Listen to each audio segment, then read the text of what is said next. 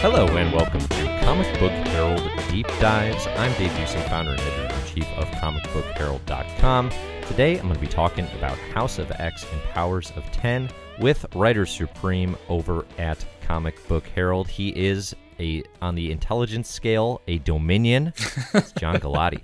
How's it going, John? It's going great, Dave. How are you doing? Yeah, I am doing well. I am super excited to talk House of X and Powers of 10 with you today. We are recording this pretty directly in the aftermath of Powers of 10 6, the final issue coming out. This is right before X-Men number 1 comes out this week. We're going to not really recap what happened so much as I think answer some big questions about House of X and Powers of 10. So this is going to include some wild theories, some wild, ideas potentially, but also I think the big question, and on deep dives, we want to be answering at least one big question at a time. The one we want to get into here is what makes a reinvention or a quote-unquote retcon in superhero comics successful?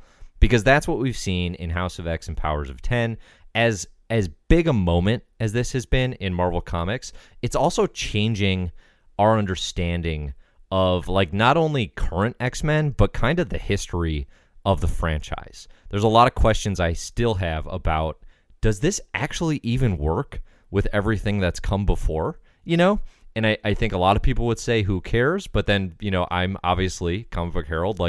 I like continuity. I think it's part of the challenge of doing superhero comics, and they're clearly making efforts to sort of make things line up. So this won't be specific to continuity alone, but that's, I think, kind of one of the biggest questions we want to get at.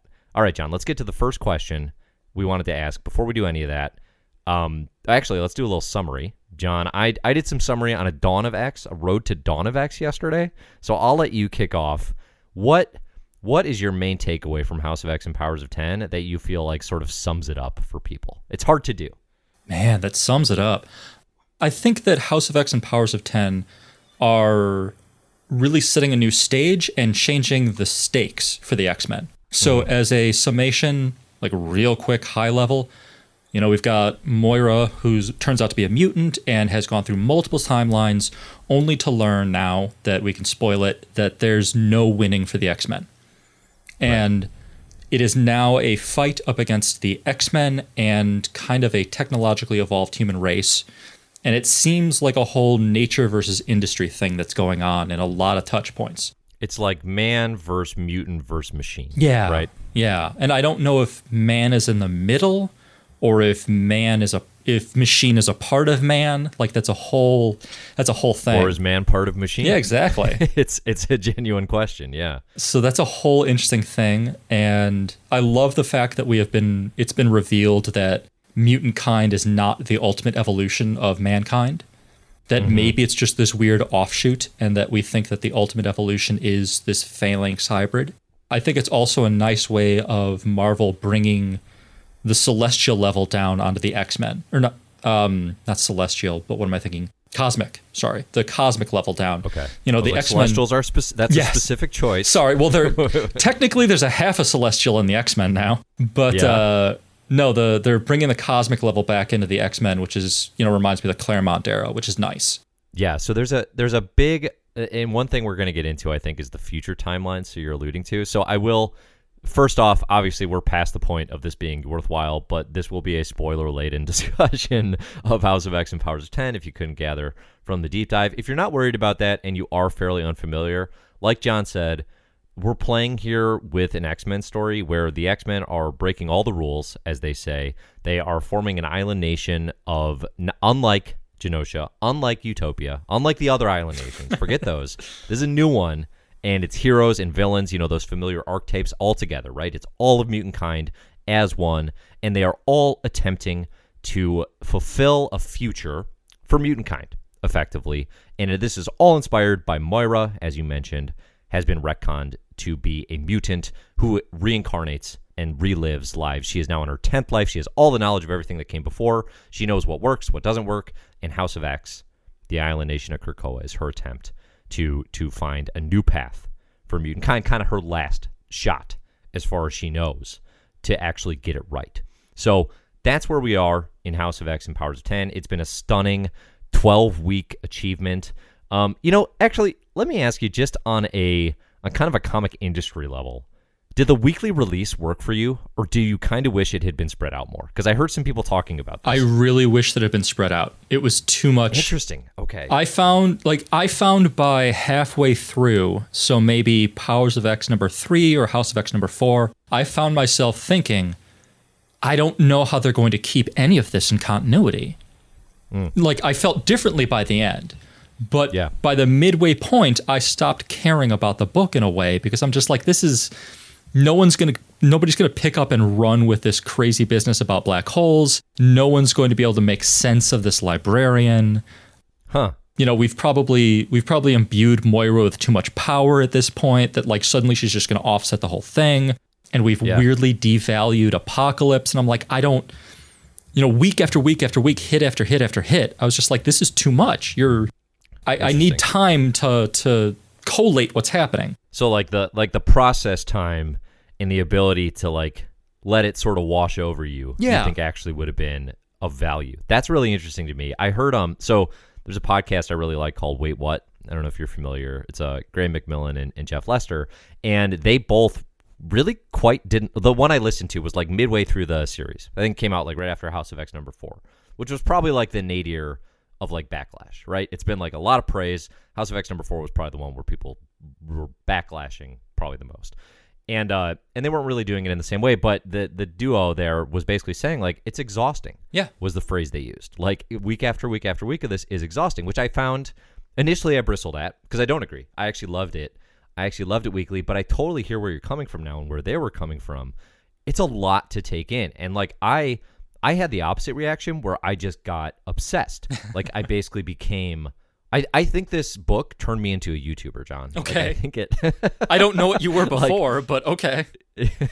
yeah, exactly. But like I started making these videos on the CVH channel, like responding to theories and elements. Like I got really into it, and I loved having a new entry every week because obviously I read a lot of comics, and this is like it's the most excited I've been about X-Men by probably my favorite franchise in comics history, but like one I've never actually collected until now. You know what I mean? Like I didn't get into comics collecting until the 2010s. So for me, this is like the moment when I was like, oh, I can get into X-Men the way I kind of always wanted to, like watching the 90s X-Men animated series, Right. So it had that thrill for me. But I find that very, very interesting. I think there's going to be a lot of people who, catching up on Marvel Unlimited or reading via trade, actually have, going at their own pace effectively, maybe have a better experience even than I think like yourself, who likes the comic from my understanding. Oh, yeah. Right? By the end of it. But probably going through the process had more mixed feelings about it. I don't know. Like, so as much as I have mixed feelings about it, you bring up an interesting point that it turned me back into a collector of X-Men. Like, there are very few books that I really collect that I'm like, okay, I really need to get to the comic book store on day one to go get this thing. Yeah. There's very few. And House of X, even with my misgivings, turned me back into that. And on top of which, it was super exciting to see the fan base, swirling with ideas and concepts and going wild with it. I just have the problem that when I read a book, I tend to try and forecast forward, like, okay, where's this going? Where are we going to go with this? Which I need to stop doing with Hickman. Like, I've read so many Jonathan Hickman books. I should have learned that way back on the Nightly News. I should have been like, well, we can't predict this man. So yeah, for me, it was a little exhausting, but I found it that's probably why it was so rewarding for me at the end when Moira drops the bomb of "we always lose." That let off some of the pressure for me to try and figure out what all these timelines were doing and where they were going to go and how we were going to reconcile them. It gave a whole different change for me. Like, no, this is just sort of almost a tone poem at times where we're just pushing a feel on top of you as opposed to pieces in the story that you necessarily need to keep track of.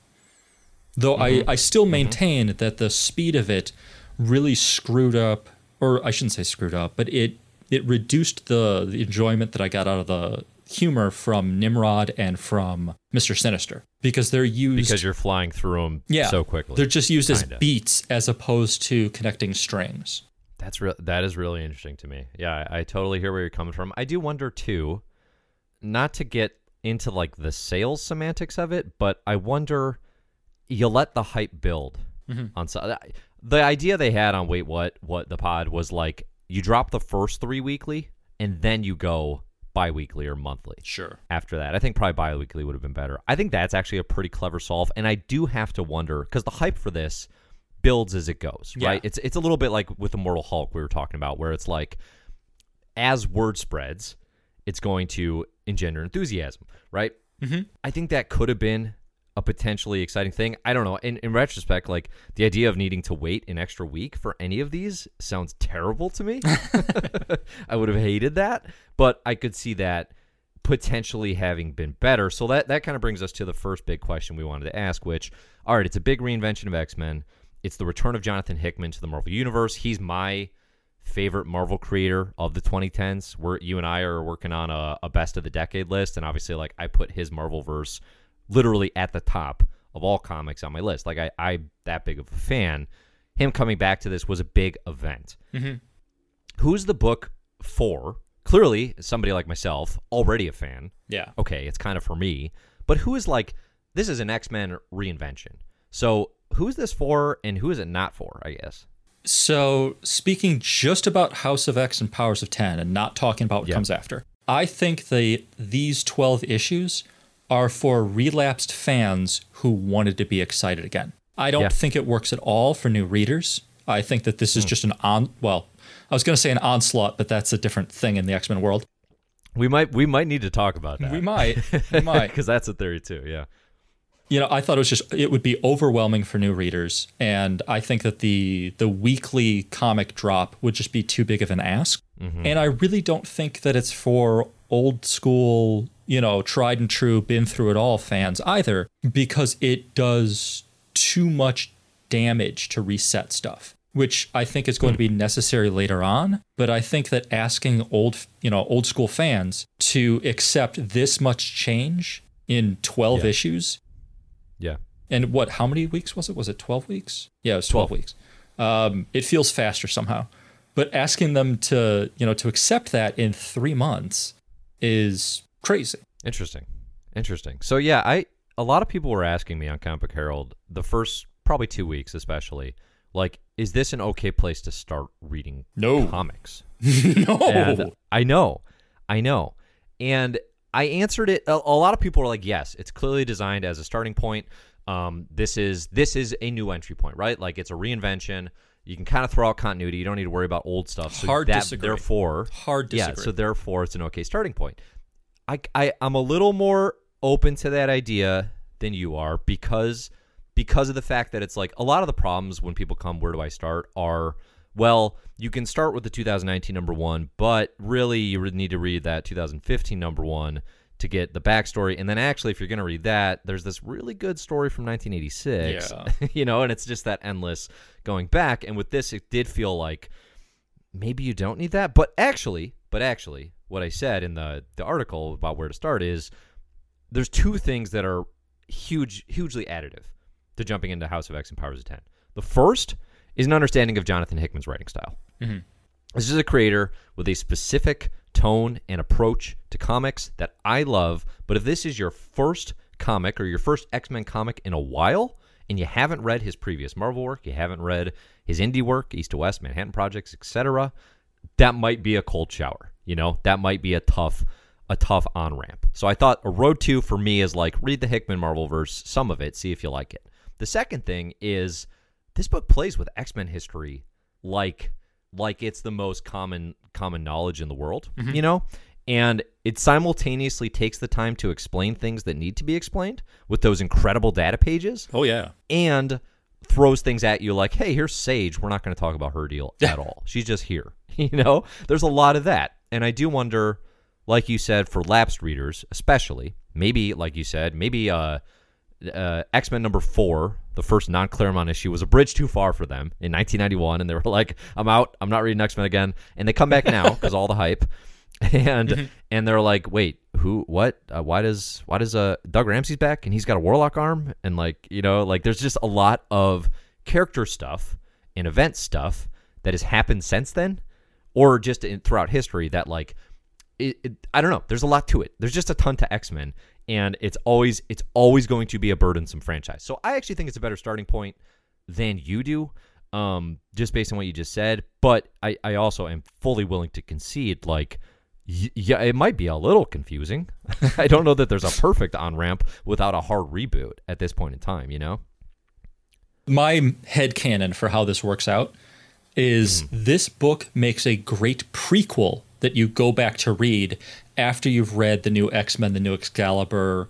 Ooh. You know, you read the first books of those, you get a feel for stuff because that's going to slow down. That's going to give you time to get into it. And then you can go back, that this becomes the new canon that you go back to reference, as opposed to digging out a Claremont issue from 86 or, you know, a John Byrne issue or whatever.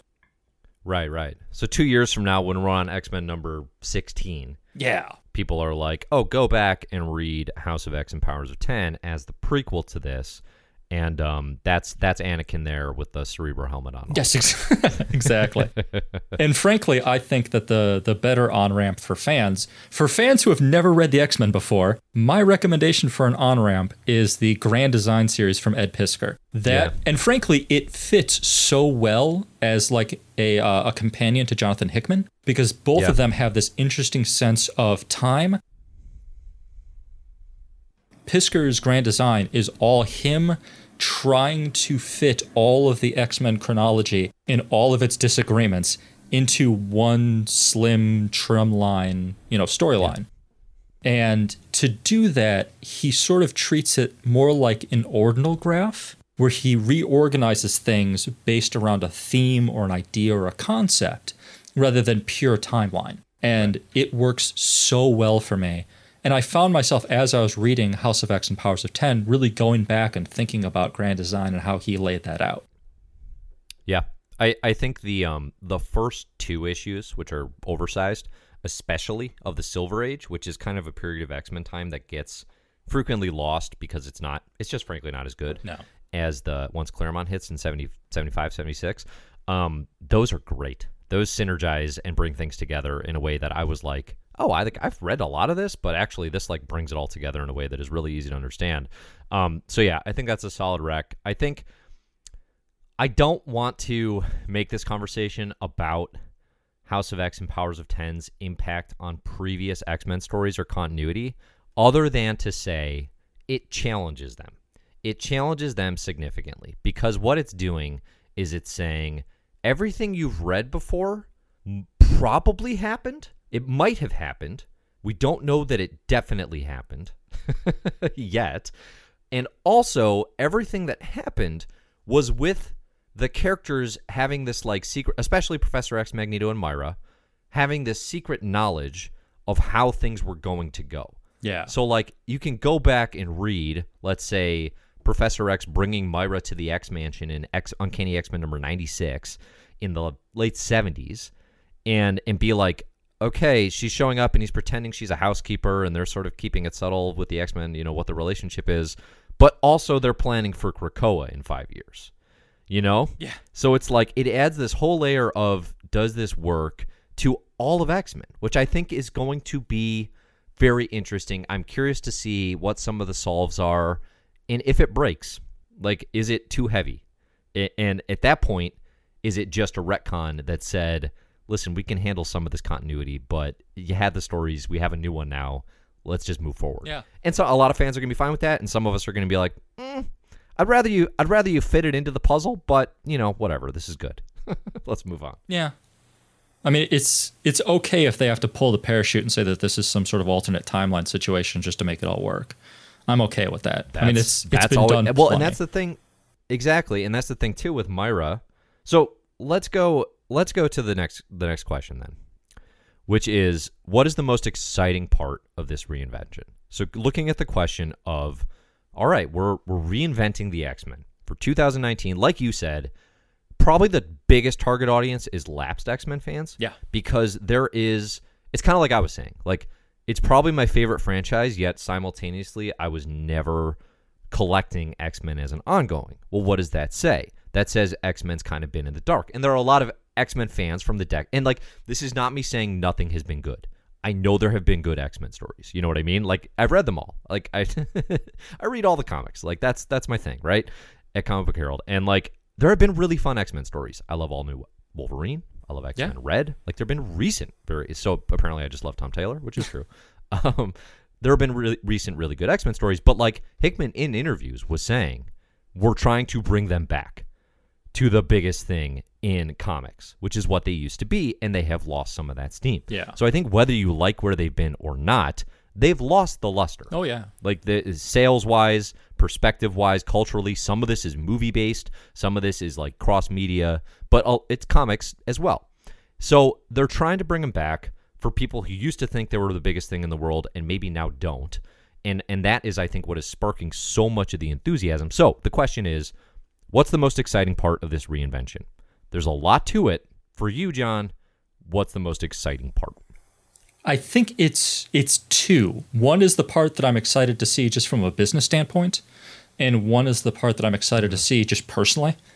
So the business standpoint is, I have always thought, and I've actually mentioned it a couple times on our site, that the X-Men work better almost as their own invisible universe within the Marvel universe. Like, I loved Claremont's idea that he took the X-Men as this symbol of racial diversity and LGBTQ and said, okay, here are these maligned groups within America, and they exist in these shadow cultures that they sometimes, you get pop-ups with like jazz or fashion or whatnot. But for the most part, the dominant culture is almost completely unaware of what's happening to these people. And that felt great for the X-Men because it, one, put them at danger, because that means that they're outside of, normal security. And two, it allowed the X-Men to do stuff without having to justify it against normal reality. When Kitty Pryde suddenly becomes a ninja, that would take a lot of explaining in the normal dichotomy of things. But within the X-Men, you're like, okay, great, that's fine. That's great. Or when they went up against the Brood, like, how would you explain that within Spider-Man timeline or Daredevil timeline? Like, that's insane. So I like that Krakoa is allowing that to happen again. And I'll be very interested to see how X-Men culture builds as a part of it, since Jonathan Hickman put that as one of his mission statements from Magneto, that they were building their own cultures. Right. But personally, I am utterly fascinated by the implications for telepathy and Charles Xavier in this storyline.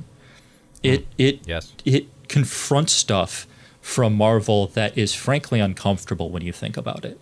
I'll take just a second, Dave, if you don't mind, to kind of lay out real quick my theory on this. So let me, before you do so, and I very much want you to, I have two things to mention here. One, John has an amazing review of telepathy as a power. He's reviewing all the superpowers over on CBH. It's an absurd undergoing, but if anyone can do it, it's John. He keeps tricking me into learning things while I'm editing these, and it's awesome. We'll include that in the show notes, so I want to call that out so you can get a little more there. And then the second thing is the little bit of background here on Professor X that I find fascinating as you get into this is so many fans, so many readers of this series are like, Professor X is acting like a supervillain. I had a guy on Twitter who was like, Professor X is turning into Lex Luthor. This is weird. I don't like this. It's uncomfortable. So with that backdrop, and with a lot of people feeling like, I think he's turning into a bad guy, what are the telepathy implications and kind of these theories that you're excited about? So first of all, this is not the first time by a long shot that Xavier has done some shady stuff. So telepathy works in the Marvel universe, never mind DC for the moment, in two ways. The first way is the way that gods do it, that it's reality manipulation, that they know what you're thinking, or they plant thoughts in your head by changing the fabric of reality and space and time. It's a very high level thing. Very few people have it. It's a handful of gods. I think that's how the Celestials and Eternals do it, though I'm having a hard time double checking. And anyone who has the Mind Stone from the Infinity Gems. Those are the people. Yeah. For everyone else, it's contact through the astral plane. Now, the astral plane, very fast, is your soul or your spirit. It exists in this alternate world that's crazy. If you've seen the new the new Doctor Strange movie, when he's over there in the non-Euclidean space, that's the astral plane.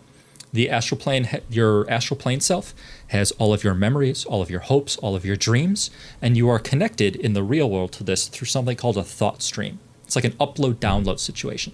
So you're only getting snapshots of your astral self in your physical meat suit, you know? So when Professor Xavier goes to read someone's mind, he goes into the astral plane and is in contact with their souls.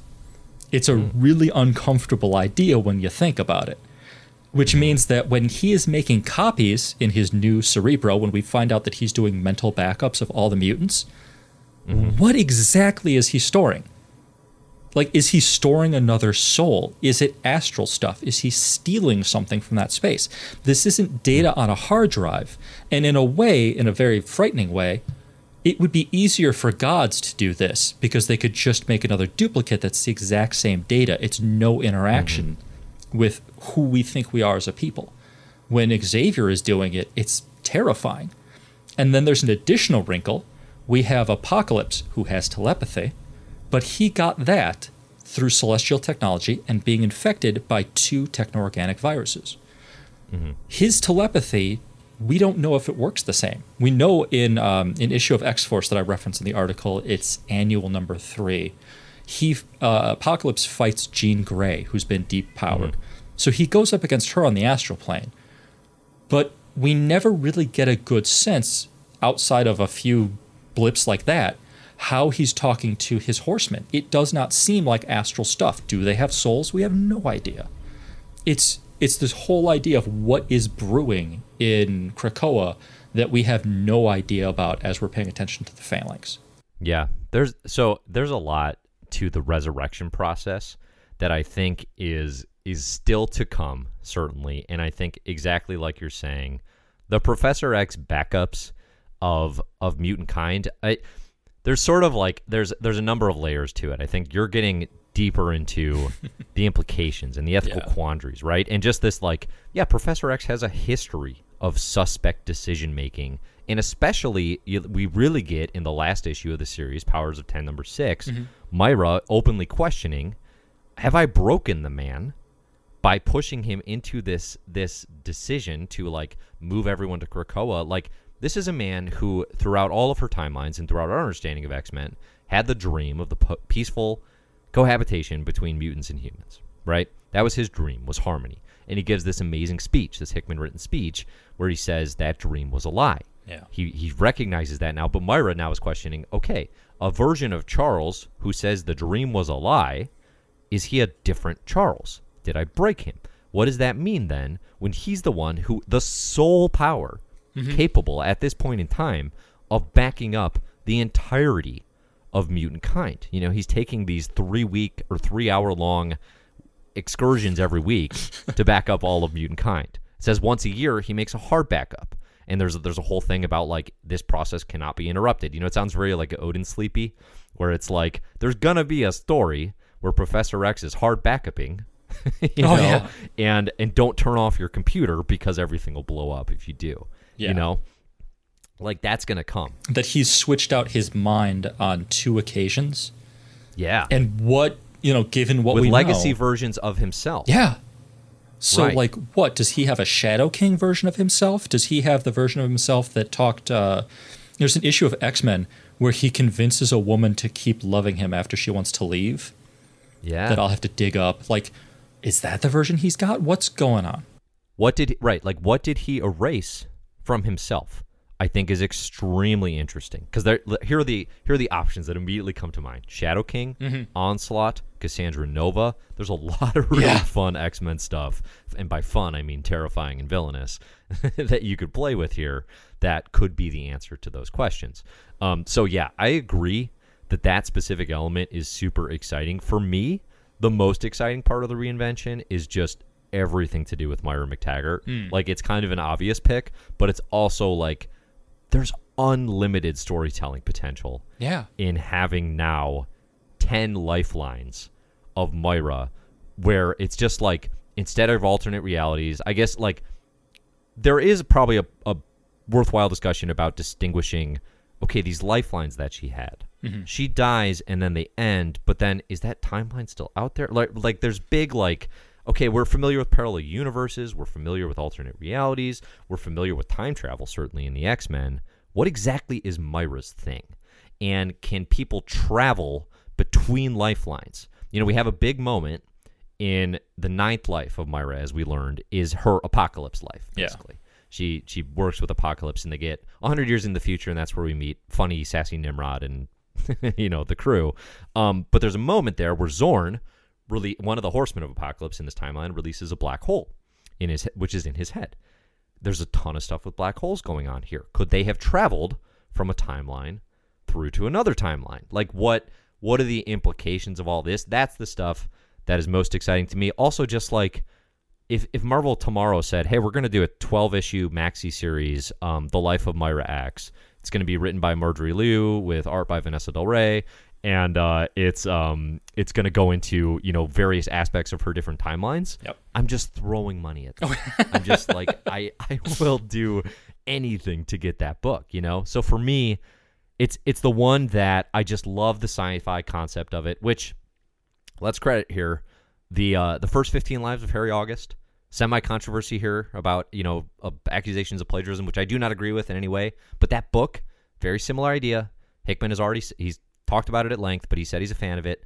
You should check out that book if you like the Myra concept. It's a great read, great novel, and does the same thing about replaying lifelines. So just as conceptually, what it means for the X-Men, just Myra being the driving force of everything happening here in a book called House of X, in a book that we all expected to be a Professor X show, and in some ways it is, but then actually, really it's not. No.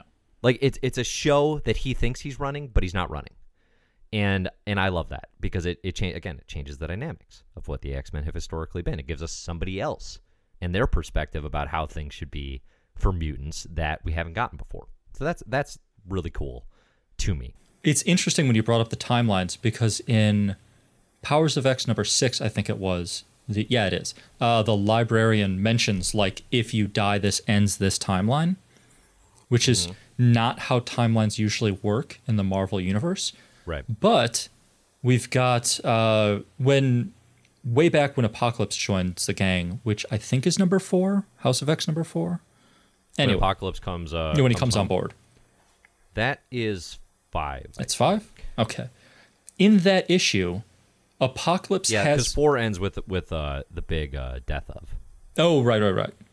So when Apocalypse comes on board and he meets Moira, he's got some weird notional remembrance of her in that scene. Yeah. And that raises the question, since Apocalypse is part Celestial and since he's got all this stuff going on, does he have a memory across timelines? Is there information that's going back and forth there? Now, I would take that to mean that was a Myra-infused memory. Okay. Like kind of like she did with Charles and Magneto, where she was open up her mind. Okay. And was here's the life we had together. It was real type thing. Yeah. But you raise an interesting question, because the one one of my favorite tricks is when they reveal that the 100 years in the future is actually Myra's 9th life, as opposed to just 100 years in our future, which I think is brilliant. There's the moment where they take knowledge, they insert it into Myra's sort of apocalyptic, body at this point. Yeah. And she is able to take that knowledge with her into her 10th life. So Myra can transfer knowledge obtained in different timelines from one to the other. The question that we have not seen answered is, can anyone else? Yeah. Can anyone else traverse those planes? Which I think is going to come. Again, there's just too much talk about singularities and black holes and connections for that to not go anywhere. Yeah. There's so much setup for all that stuff that I'm still the sci-fi of it is hard to grasp, but it's also very clearly laying some groundwork about big picture stuff to come, I think. So let's see. We have so many questions that I kind of want to get into, and I'm trying to determine the best possible approach. I think let's talk about it. As a reinvention goes, the X-Men are, I think, in very good hands. I think in a very good place for the future. Again, like I've said, I've never quite been this excited about the franchise in the pages of comics. Is this actually better than previous Jonathan Hickman works? So as a creator, he's the big name here. He's the guy coming and driving this. He's a great idea guy. Mm-hmm. I think unquestionably, I think everyone would say, even people who don't like his work, great idea guy. Has he actually improved here? Or are we just hungry for something to change with X-Men? That's... I think in some ways he's definitely improved. I think this feels like he's focusing on plotting. This feels like he's focusing almost on an exposition kind of situation where he's trying to get a lot of information out quickly. And in that regards, I think it's great. I think that the back and forth and the mystery of it works really well. And, you know, he's always done great work with his graphs. I think that they are on a high form in this book. Mm-hmm. But like I said, I think that the speed and the efficiency of it has robbed him of some stuff that he does really well in other books. Yeah. And it's hard to say how I feel like this is going to fit in really well with a master plan, but I think by itself, it's missing some elements that I would like. You know, I think that the humor is a lot of fun, but it feels kind of hollow after it's done. I think that there are some weird teases that felt a little too much, like the Mr. Sinister gossip rag is an interesting thing, that it's in another situation, that's a great way to tease information. But in here, where things are getting quickly brought up and resolved, or brought up and be like, we're definitely going to do something with this. Some of the Mr. Sinister stuff, I'm like, is there going to be another Summers brother? Do I know who Wolverine is having a relationship with? Like, what are you hinting at? Does it matter? Yeah, right? Like, or is this just establishing like lies and nonsense from Mr. Sinister? Am I supposed to distrust this? I kind of like the idea of it being 3 huge plot points that are to come, and then 7 just outright lies. Yeah. Because as sort of frustrating as that is, it's also very much in line with like a Mr. Sinister gossip rag. Like, that's almost how that should function, is like tons of misdirection, but also secretly there's some important stuff in there. Like, I kind of wish that this book had time in between issues to do one issue dedicated to a character. I think that would have done a lot for me for feeling connected to some of these people and their choices. Like, as exciting as Moira is from a power and a narrative standpoint, she winds up feeling really inhuman very quickly. And her reactions I don't understand. When Destiny kills her, Mystique kills her in that timeline, and in the timeline where she's trying to cure her third life. Yeah, I think that's right.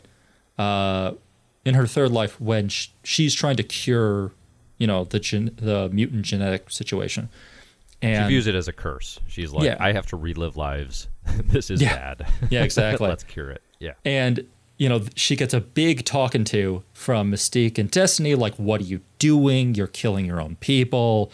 This is awful. You're only hurting yourself. And then they kill her to send her back. Yeah. She just starts the new life like, all right, I'm pro-mutants. It would have been interesting to have at least a page or two where she had some soul-searching and some hand-wringing.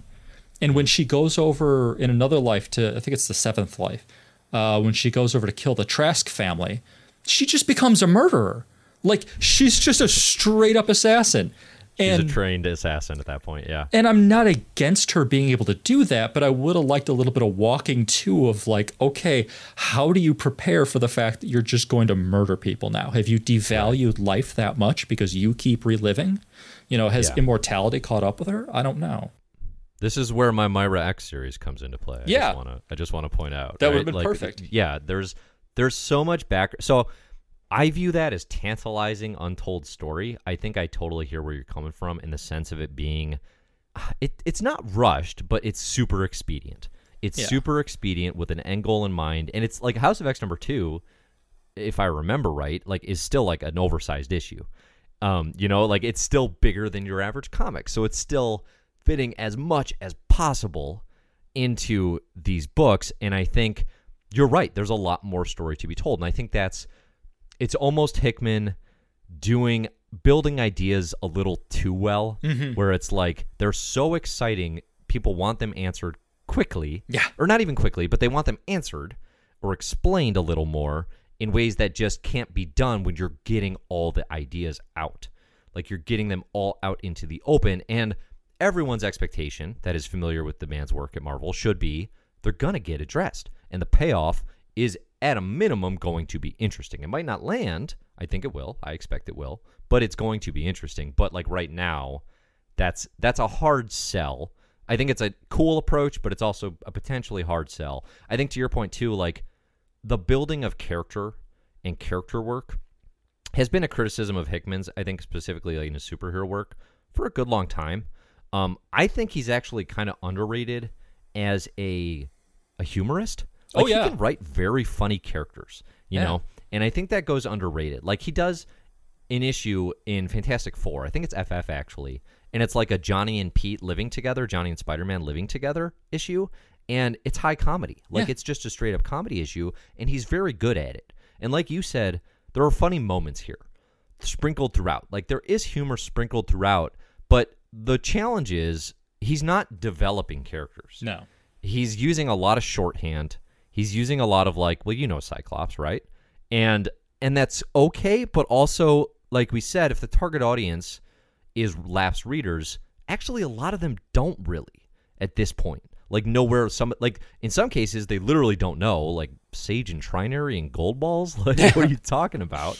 Right. But then there's also like I don't know where Magneto's at now. I don't know where Professor X. I thought he was dead or stuff like that. Mm-hmm. That is challenging. I think a lot of like the best approach is obviously just like accept it and see what they're going to act like here and then move forward. I think one of the hardest things with Hickman is when he's using shorthand, it can feel like all the characters are the same Philosopher King. Yeah, I think to steal I think a Ta-Nehisi Coates ism from Black Panther, but it's like they all talk in the same sort of like brilliant isms, you know, like these sayings. It's sort of a Joss Whedon problem that Joss Whedon gives his characters the same sense of humor.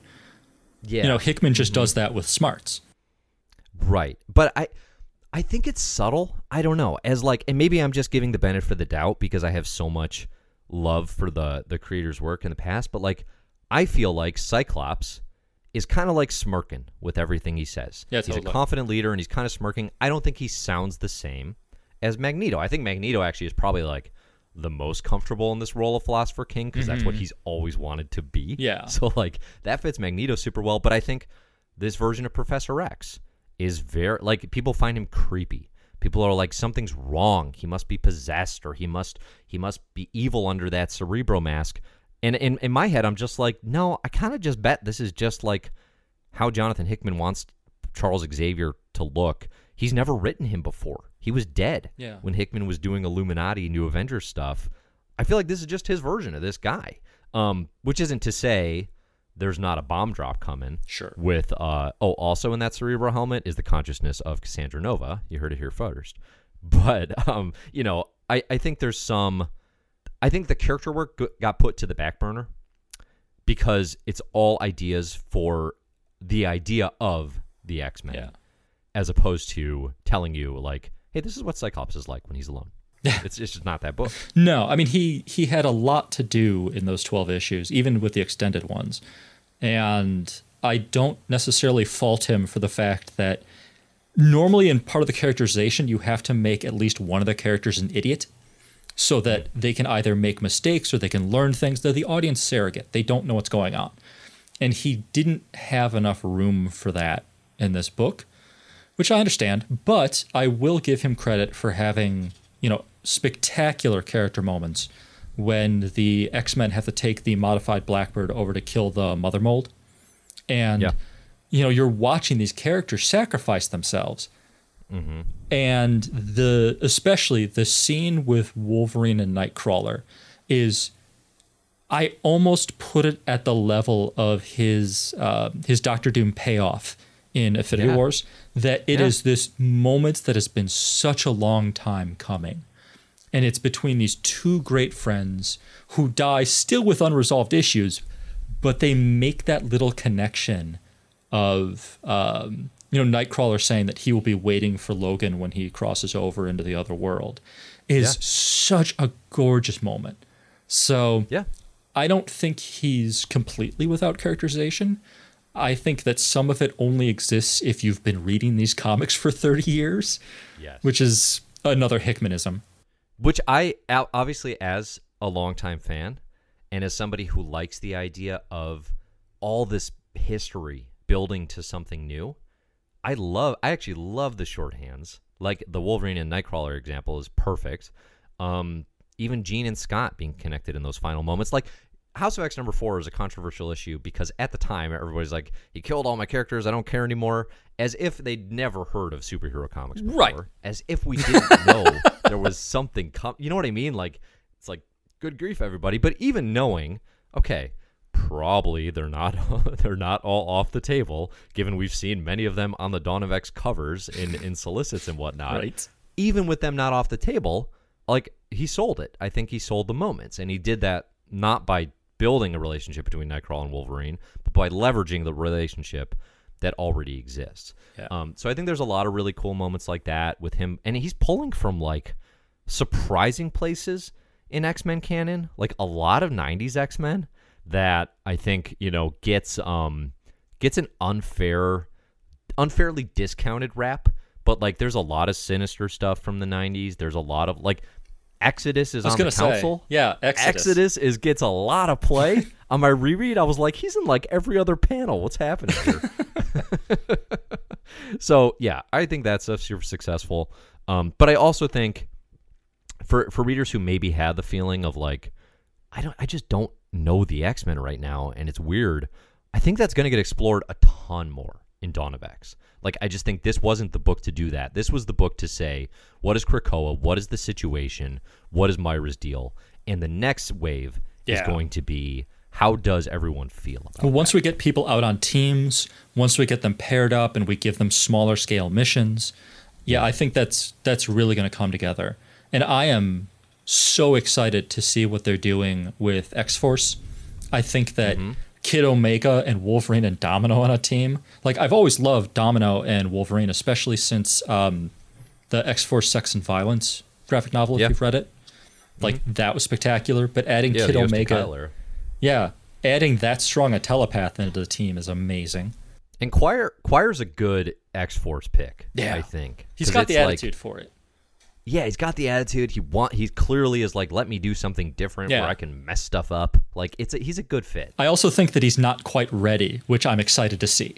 Yes. Like, because he's next to Dyed-in-the-Wool Killers. Like, just the baddest of the bad. So that's going to be super fascinating. He thinks he's that tough. Yeah. He's a little Jesse Pinkman-ish. Yeah, totally. I see that. From Breaking Bad, where he's like, he's got the attitude, but then it's like, okay, actually seeing it, he might be a little like, holy moly. Like, this is wild, That's interesting, and I think Excalibur is going out into... I think they're the ones going out into space. Is that right? No, that's new. So Excalibur is doing some Otherworld Captain Britain stuff, but with Apocalypse on the team. So that's going to be fascinating. That's going to be weird, especially if they go back to the dimension hopping like history of Excalibur. If that's the way that they get mutants that are dead and we can't recover, that's going to be interesting. Yeah, a little cross-time caper would not be remiss here. New Mutants are the ones who are the core team is going into space to find Cannonball. That's right. Yeah. Sam and Bobby, previous Hickman favorites. So I'm tentatively very excited about all of Dawn of X. Like, I'm especially the fact that there's a Fallen Angels book, which is an insane choice. That's great. Yeah, for those who might not know, Fallen Angels was an 8-issue limited series in the late 80s that featured psychic lobsters and devil dinosaur at various moments. So it's not going to be that book again, but it's like, why pick that name is fascinating to me. So, all right, that covers a lot of House of X and Powers of 10. I want to ask one more question, I think, before we just do any wild conjectures and theories and wrap things up. I mean, I think at the end of the day, I guess, would you agree this is a successful reinvention of the X-Men, or are you kind of like, wait and see? Because obviously it's still early. Like you said, this might be the prequel. Yeah. I mean, I think it's successful if only because people are really excited and talking about it, which is a thing that we have wanted, X-Men fans have wanted for a long time. And talking about it positively, Yeah. as fans, Yeah. or even if critiquing with enthusiasm, Yeah. of fans, as opposed to what are all the problems with this thing, Yeah, right. which is atypical Yeah. in media. Especially it's atypical now, and frankly, it's been atypical for the series ever since Marvel started devaluing them with like AVX and IVX and trying to push them into sort of more of a villainous territory that put a lot of negativity in the fan base. So now I'm super happy to see that no one has been telling me that Cyclops was right. Yeah, That's Right. totally changed since the book came out. So that's good. yeah. It'll be My Rose, right? Pretty soon. Yeah, right. Or whoever she's up against might be Jean or somebody. I don't know. Yeah. So along those same lines, I'm curious what you think. What's better, the thrill of the build, the thrill of world building in Hoxpox, or the middle of the run payoff in a series like Immortal Hulk? So this was a question I challenged the CBH, Twitter following with. I basically said, I'm excited to have this conversation, this deep dive. I'm nervous to rank House of X versus Powers of X versus Immortal Hulk.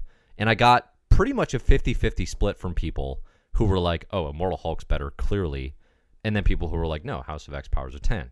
I'm curious where you fall, because it's you can't rank the series just as comics. They're doing two very different things right now.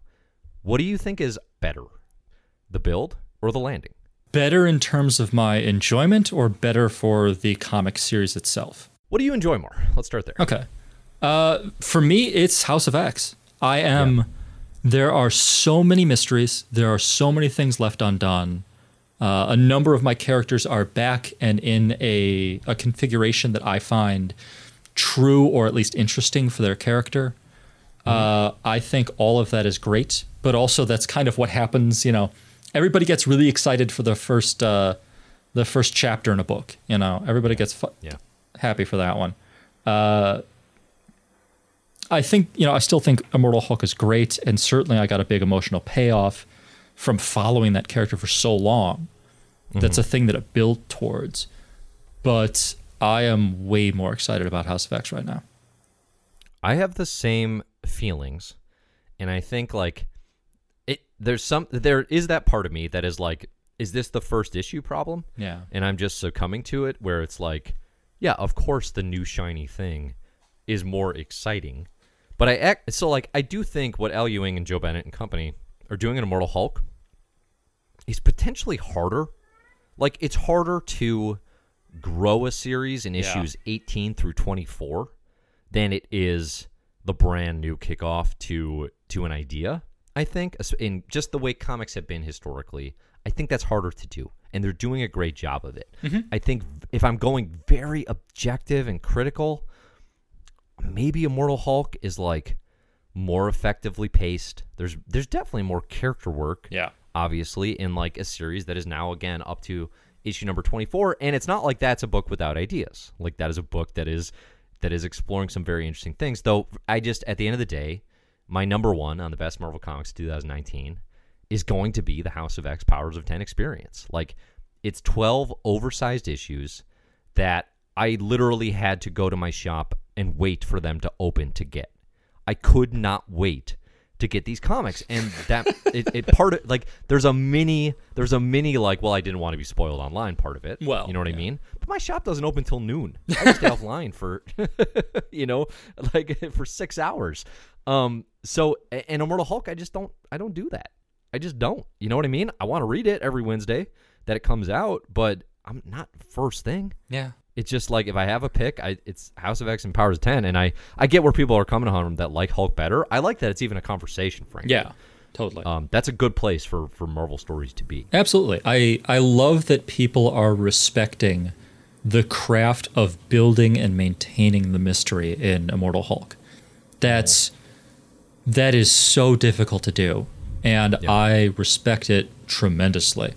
I don't know. Maybe it's part for me, I think, the first issue joy, and I think it's part for me that Hickman has some kind of attachment to my brain, in the way that like certain cells are built to be receptive to something.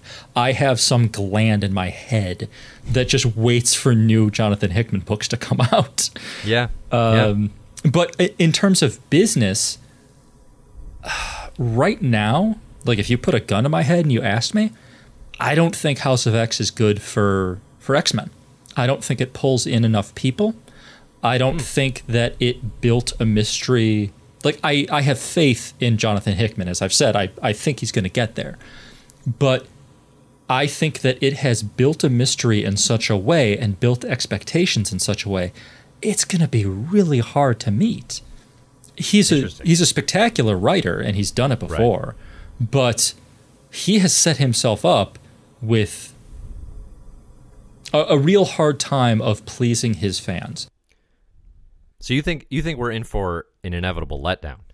I think that there are going to be some letdowns along the way. I think that Hickman always ends strong, and I think that whatever he chooses is the core conflict or the core mystery. Yeah. But like as you said, the amount of stuff that he has brought up about black holes, that's real tricky to bring home. I don't know how he's going to do that. And after that, there's the issue that he's got to rely now on the fans that he has built from House of X and Powers of X.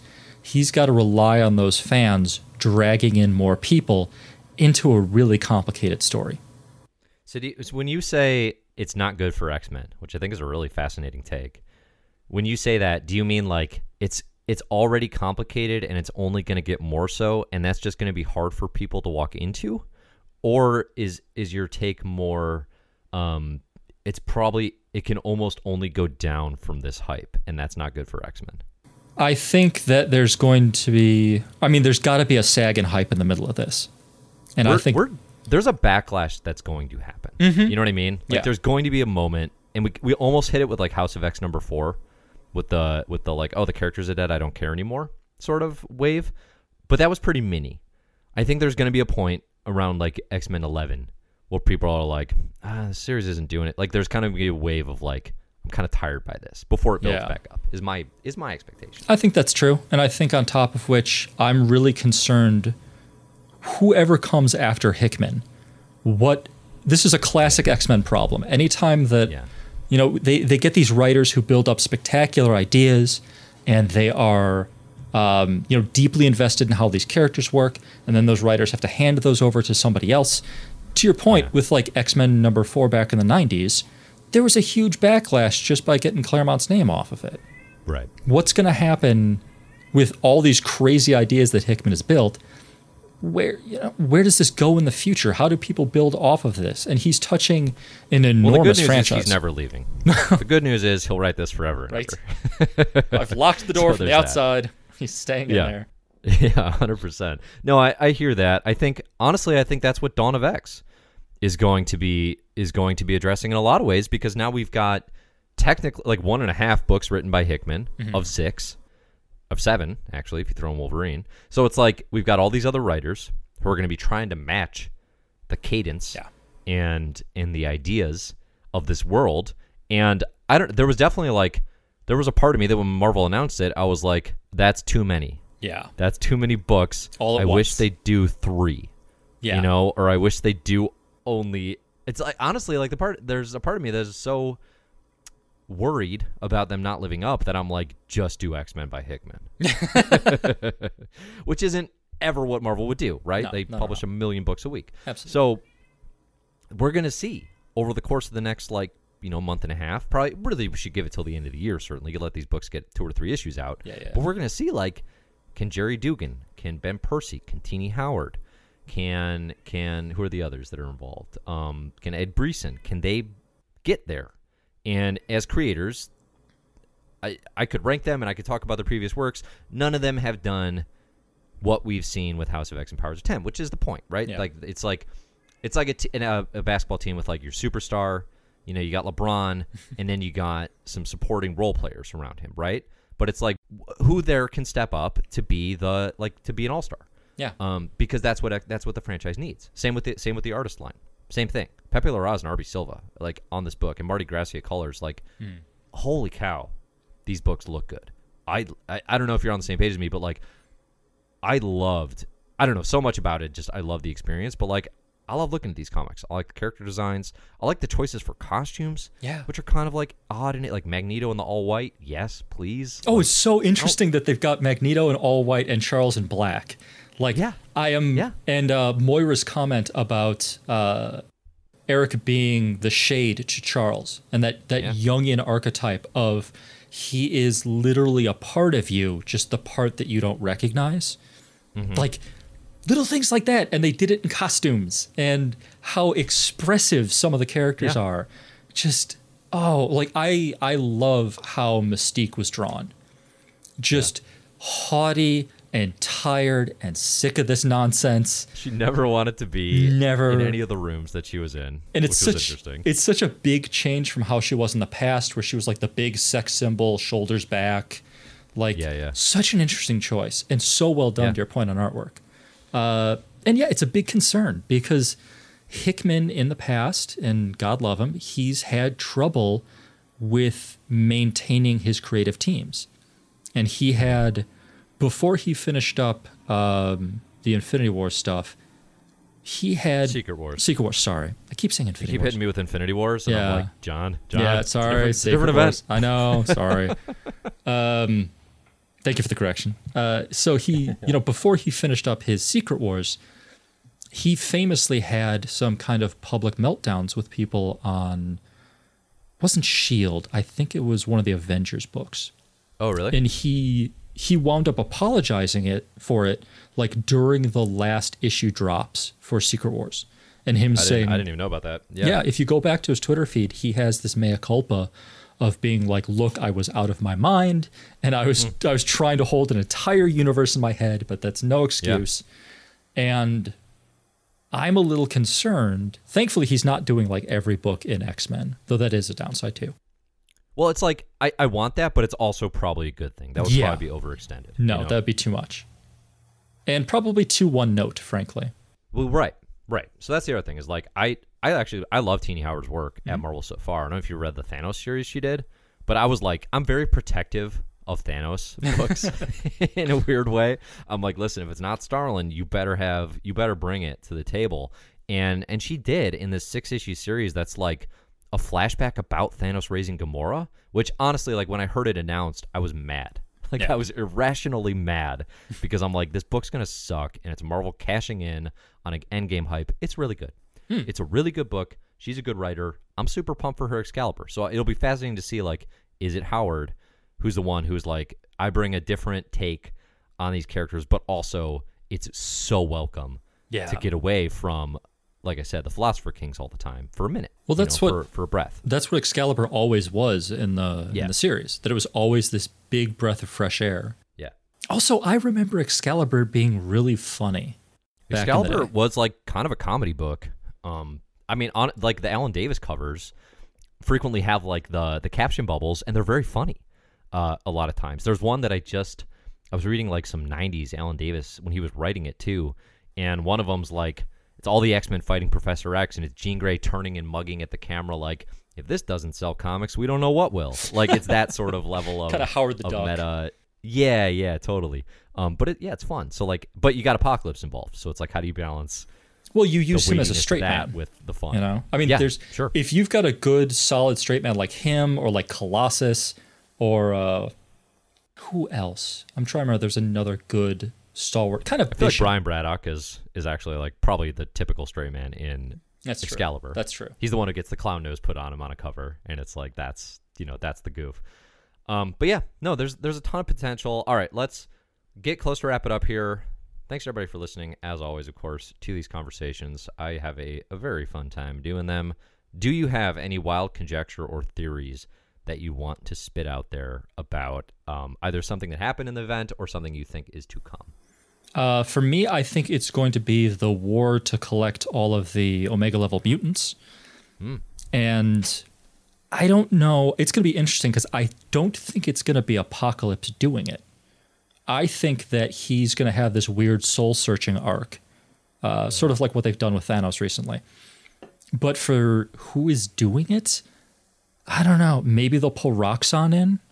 I think that they're going to pull in some weird thing, and on top of which, I totally bet Franklin gets abducted. Okay. I think there's gonna be some Franklin stuff. Yeah, I think he's the powder keg. I think that's going to set off a weird fight between the other superhuman communities, the mutants, and how they interface with humans. I think that's kind of where it's coming. Besides that, I'm really interested in what's happening with Professor Xavier. I love your idea about his unabsorbed twin being in there. Yeah. My original thought was that this was going to be more of a stolen technology, something like the Celestials that he'd gotten off of Apocalypse without asking, and that this was going to mess with his powers in such a way that it would switch from being the astral to the reality. And that he would gain some kind of low-level reality warping powers as a result. Ooh, interesting. Yeah. So my two favorite theories that I've sort of worked through on the fly on some of the Kraken Krakoa stuff I've been doing is, my first one is Apocalypse, his missing horsemen clearly have been set up. His first horseman is set up in the pages of this event. It was set up in the Marvel Comics 1000 even.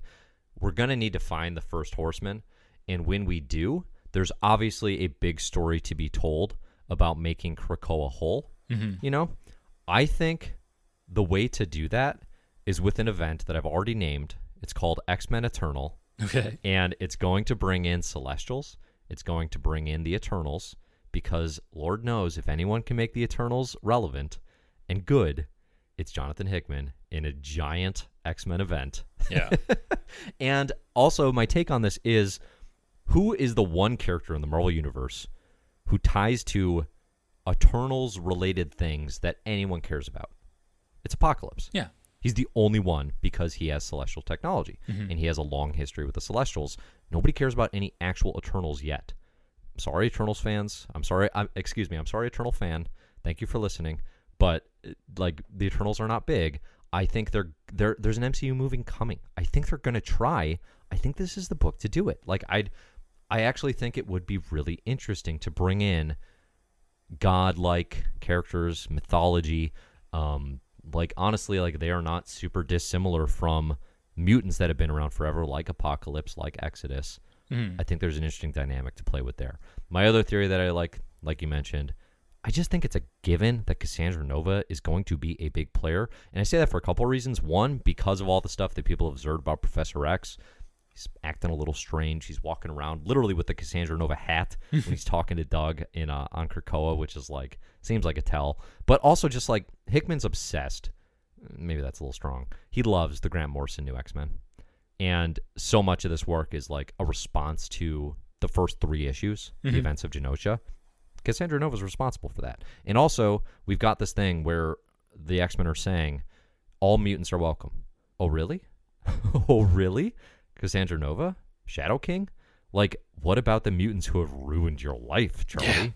Yeah. Or tried at various times. So I'm really curious to see how that's going to play out. I think it's just like, I don't know exactly what the story is to tell there, but I think it's going to matter. My final theory that I'll work out here on the fly that I have not talked about before is the final issue here. We've got these redacted segments of Moira's journal.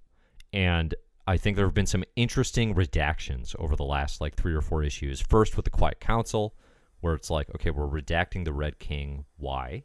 That should matter. We're redacting all these journal entries. Why? That should matter. I think one of those redactions is going to be the time when Charlie turned into Onslaught.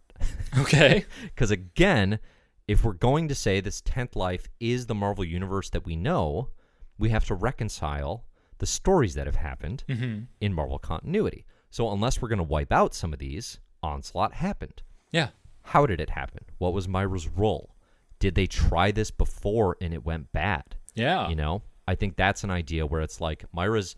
The big secret almost seemed like a letdown to me. It was cool, but it was almost like we always lose. Yeah. And then I thought about it a little. And because I think the reason it felt like a letdown to me was like, we always lose. And then I was like, well, except for this time. Because this time you've got the new plan.